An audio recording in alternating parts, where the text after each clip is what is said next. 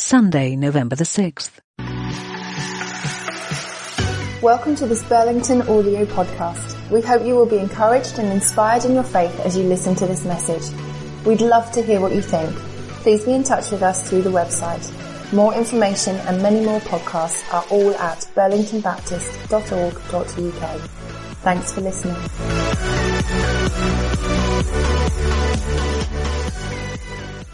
Wonderful, isn't it, this morning to be sharing in all that God is doing in a family and sharing in all that God is doing with us as a whole family. My name is Simon Harris, if you don't know, and it's my pleasure to lead the team here. And we're on a journey through probably one of the most famous, if not the most famous parts of the Bible.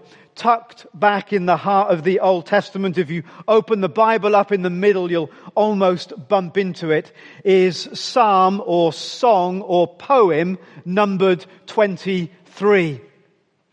And these are words that down through the ages, people of faith, and indeed those without faith yet, have drawn on for comfort and strength at particular times of need.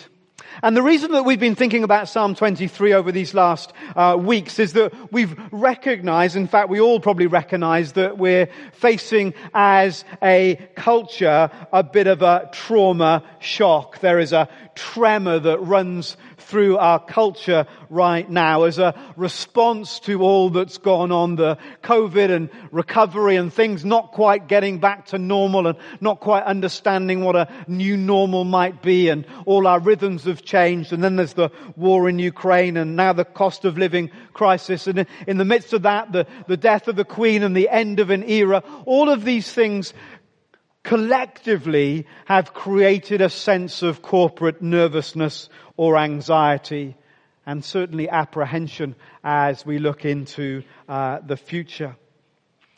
And Psalm 23 addresses all of us in those kinds of situations.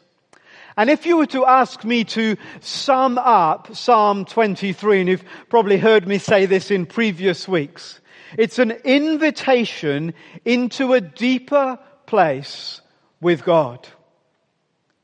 And that right there corrects what so often we see as a misunderstanding. Just a few days ago, someone said to me, "So, are you religious?" To which I said, "No." "Do I have faith?" Absolutely.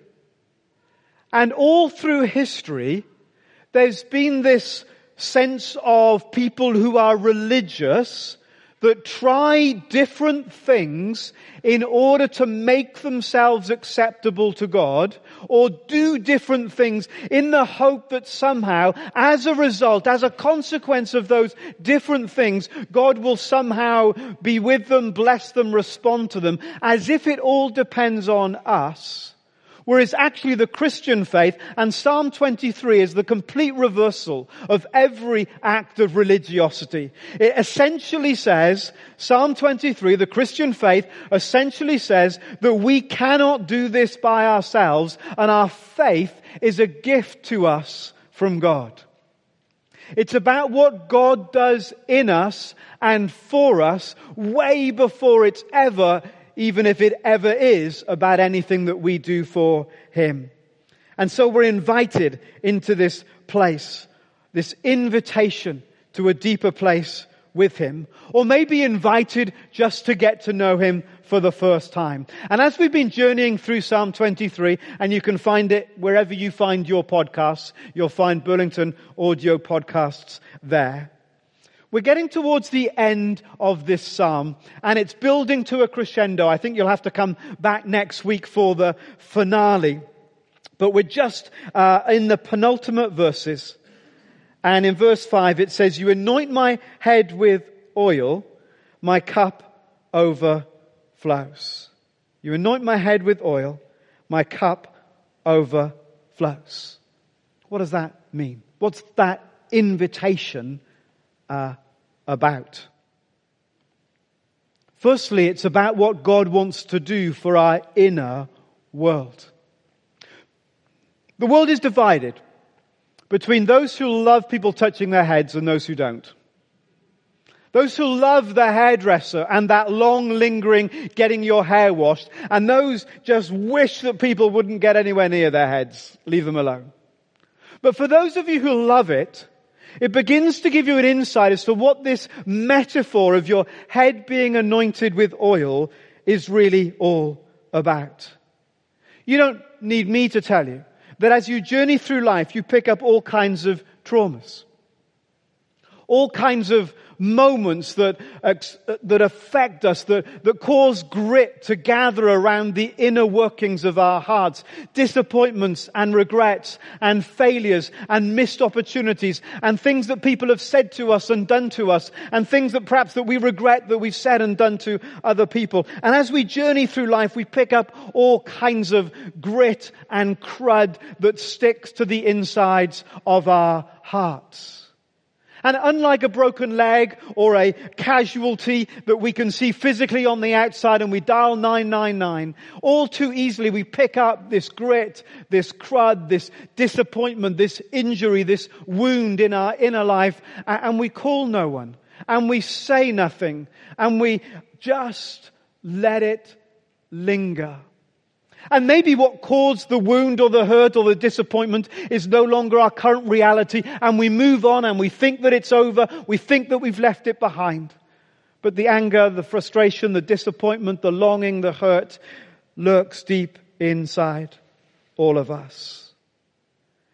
And when God says that His desire is to anoint our heads with oil, it's an invitation.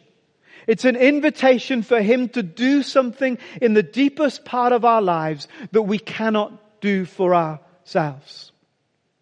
It's a shepherding metaphor originally. And in the Middle East, shepherds used oil for the heads of their sheep.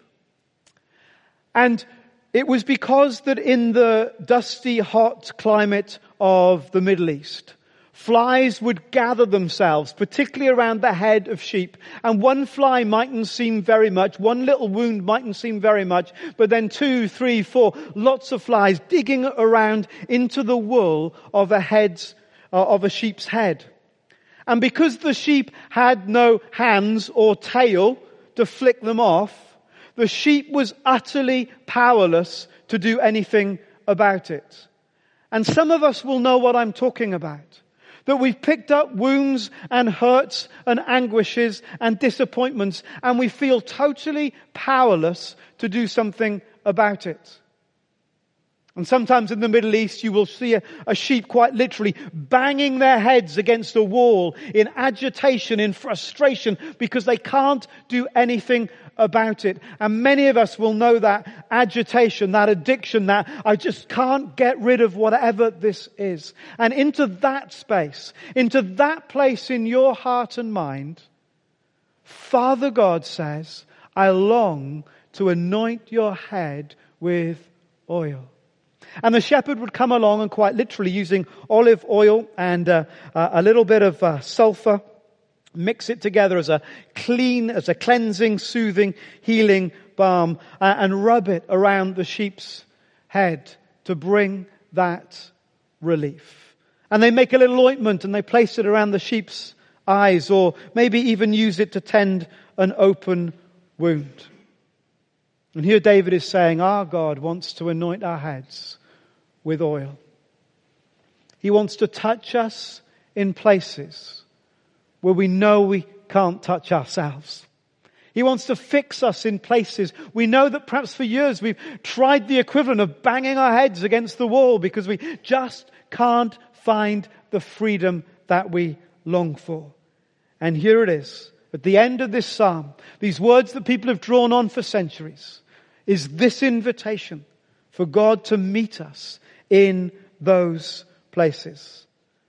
The Bible says that He heals the brokenhearted and binds up their wounds. If you have come to the end of yourself, to the end of your own resource, to recognize that you have been unable to release yourself from the flies of life that have afflicted your inner world, then maybe today is the day for us to change our posture, to change our leaning, to open up that inner place to a God who says, I've got some oil and I long to anoint you with that oil of cleansing, of healing, of sweet, refreshing balm. God will meet us on the inside. And then very quickly, and we don't need to move on quickly, and we shouldn't move on quickly. For some of us, maybe that's the place for us to linger this morning. But in these last 5 minutes or so, there's another metaphor that goes hand in hand with with this one. He anoints my head with oil, and my cup overflows. My cup overflows. This is a metaphor of provision, of abundance. Remember, we're back in the Middle East, where the land is parched, where most of the land is desert. So the idea of a cup overflowing would be extravagant. You probably wouldn't want to let your cup overflow, because what was in your cup is a precious commodity. So the idea of a cup overflowing is kind of an oxymoron. And yet David is saying the God that provides for your life and mine is so rich, is so abundant, that even in times of drought, even in places of desert, even when it would appear to us that there is no resource, He is the God who causes our cup, our lives to overflow. As Steve read to us from those verses in Philippians, when in a human sense Paul's resources had run out, he says, do you know what? I've learned to be content in every situation and circumstance because I know my God will supply all of your needs, all of my needs, yours and mine, according to the riches of His glory in Christ Jesus. And I guess there are many things that the Bible talks about our cup overflowing with. The Bible talks about our cup overflowing with hope. Hope. Hope deferred, the Bible also says, hope put off makes our heart grow sick. And maybe our hearts are sick this morning because we've lost hope. And yet there's a promise that this God, even in a desert place in our lives, can fill us with hope. There's the promise of love, that even when we feel out of love resource for our marriage or for our children or for our friends or for our work colleagues, that He would fill us with love.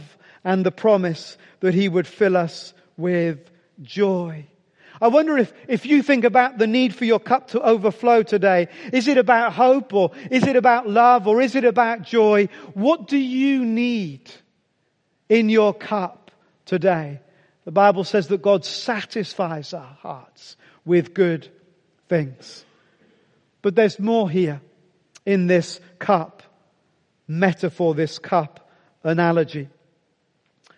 If we were in the Middle East and you came to our house, and we were being hospitable towards you. Remember that hospitality is making people feel at home when you wish they were. But imagine if we were being hospitable towards you. We would, as your cup emptied, we would slowly refill it. And every time we refilled your cup, it was a sign in that custom that you are welcome. That you are welcome. But then there would be the moment in the day, in the evening, the equivalent of putting the milk bottles out, when we'd all had enough and we no longer filled your cup, and it was a sign to you it was time to go home. And in just the same way as people don't notice when you put the milk bottles out, maybe they wouldn't notice when you stop filling up their cup. But that was the sign in that culture. That the kind of hospitality was over, that moment had run out. But then there would be a more precious moment in the relationship. Something more priceless. When you would fill the cup and allow it to deliberately overflow. And that was the moment when you were saying to those people, you are always, always welcome here. You never have to leave. God says, your cup overflows. Which means you are always, always, always welcome in His presence. You never have to leave. Because in that place where your cup overflows is the place that's truly become home. That's His invitation to us. However desert-like and parched and broken and wounded our lives feel today, you are welcome in His presence. And He is the one that anoints our head with oil and causes our cups to overflow. Would you be quiet with me for a moment? One of our traditions, if you like, one of our rhythms, one of our patterns is to recognize that we need to take hold of what God is saying to us. It's so easy to listen and just walk out the door and carry on as if nothing's happened. And so we just want to pause together. And I want to urge you this morning to think about what God might be saying to you. It might have been through the testimonies, through the dedication, through the prayers, through the baptism, through the tears, through the joys, through these words from Psalm 23. What is God nudging you about? What's He whispering in your ear? We believe that He speaks. And maybe you feel like you've never heard God speak before, but maybe suddenly there's an idea, something that you're just remembering that's uppermost in your mind. I just invite you to think that maybe that's God getting your attention this morning. Getting your attention.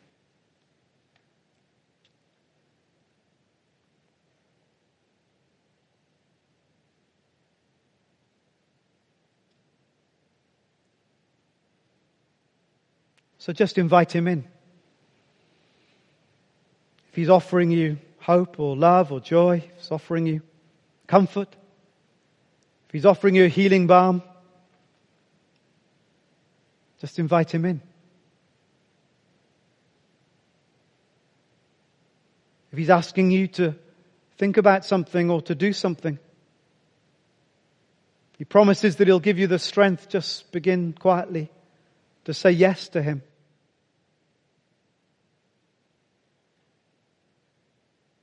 Maybe when Claire was talking earlier about baptism, something just came alive on the inside and God's getting your attention.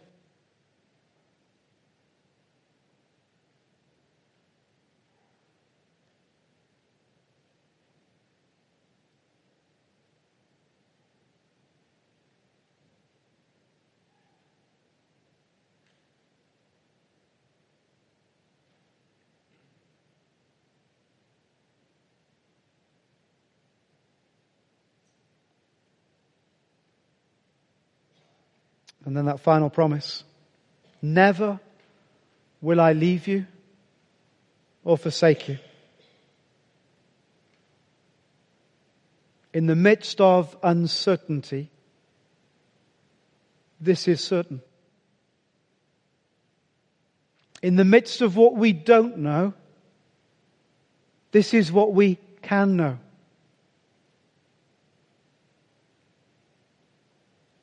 In the midst of all of our questions, here is God's answer. I'm with you. I'm with you.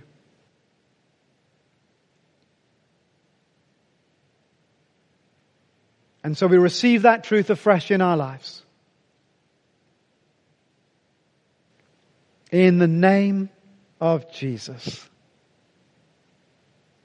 In the name of Jesus. Amen.